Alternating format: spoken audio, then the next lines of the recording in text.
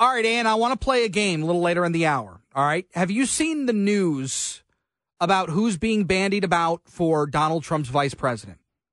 Have you seen it? I have not. All right, then don't look for it. Because I've got a name. I want you to come up with 3 people who you think would be considered. Okay. All right? Okay. It's a doozy, but we'll get to it.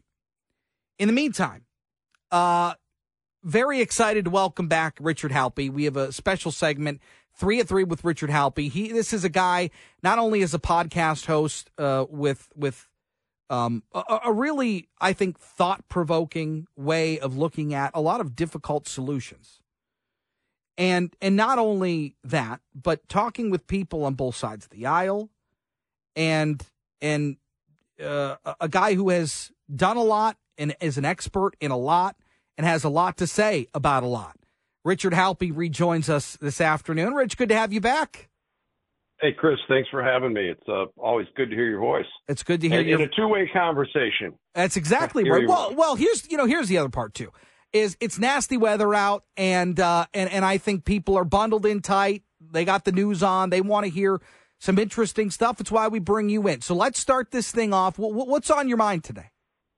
Well, you had a great lead-in on your last segment that what we do on the Common Bridge is that we go after the issues of the day and the opportunities of the moment, not from a political point of view, but from a policy point of view.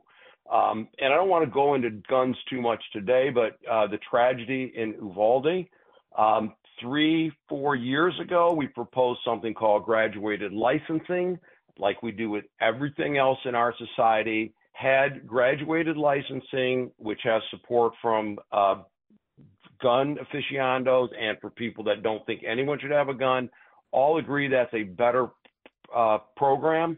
Uvalde would not have happened because the perpetrator would not have been able to purchase that firearm because it would have to prove that over time you could responsibly handle it. But today, one of the things that continues to trouble us is that we have a healthcare financing system that is a mess. It's not even a system. We have a housing shortage and people living outdoors in this great country of ours. And we have this dysfunctional, politically binary system that thinks that keeping the government open and running is actually an accomplishment. And they're not dealing with the firearms or healthcare or housing. And so we spent some time on how can we break that binary. And I don't know what you'd like to chat about today, healthcare, housing, or breaking that binary, or anything else. Dealer's choice. Where do you want to start? Well, let's talk. Let's go to healthcare because that affects everybody at some point. Ultimately, we're all patients, but you could be a caregiver at some point. You could be someone with a loved one with an injury or an illness. You could be an employer, an employee, and we have a mess in this. And but it's such an emotional issue. And let me just say this about that: we're doing it all wrong. We have 65 million people today that are enrolled in Medicare, which is the only longitudinal system that makes sense. There's another 88 million people, including 40 million children and youth, that are enrolled in Medicaid. And then we have 155 million people that are in employer-sponsored plans. So we're over halfway toward a national plan that would, if every citizen was just on a basic plan a la Medicare, guess what? No annual enrollments, no eligibility requirements, no everybody on the same program in terms of denials. Now, I also would want to say that would just be a base level. You'd still allow there to be a private market for people that wanted more choice, more access. But if your employer provides it, it's taxable compensation. which it is. And do you feel like a majority of what people need would be covered under that plan? Yes. I mean, for the fundamental sick and injured, if you have a life-threatening disease, that would be a great way to be covered, because everybody would be in the pool. Nobody chooses to get cancer. And the unfortunate people that do wouldn't have to worry about whether they're going to get the right treatment and whether or not they were going to have to be subject to being bankrupted over it. What do you think? What do you think happens to medication prices under that system? Well, at medication prices, you would then have the agency acting as a large health plan. Now, the risks in this plan is that to get on the formulary, those are the approved drugs. It may not be all about price. It may come down to lobbying.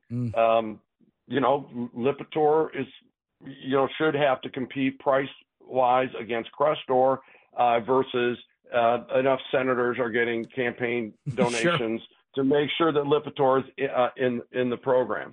But the other thing I would do, fourth element, I'd let everybody go on Medicare Part D right now. That is the prescription drug program. It's a fair fight. Mm-hmm. It's the for-profit insurance companies versus the for-profit pharmaceuticals.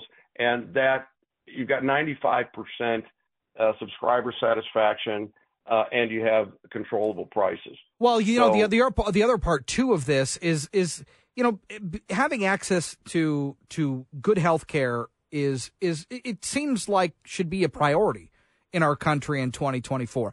The other thing, and unbelievable to me that a city like San Francisco can clean up the homeless population as soon as Xi Jinping comes to town.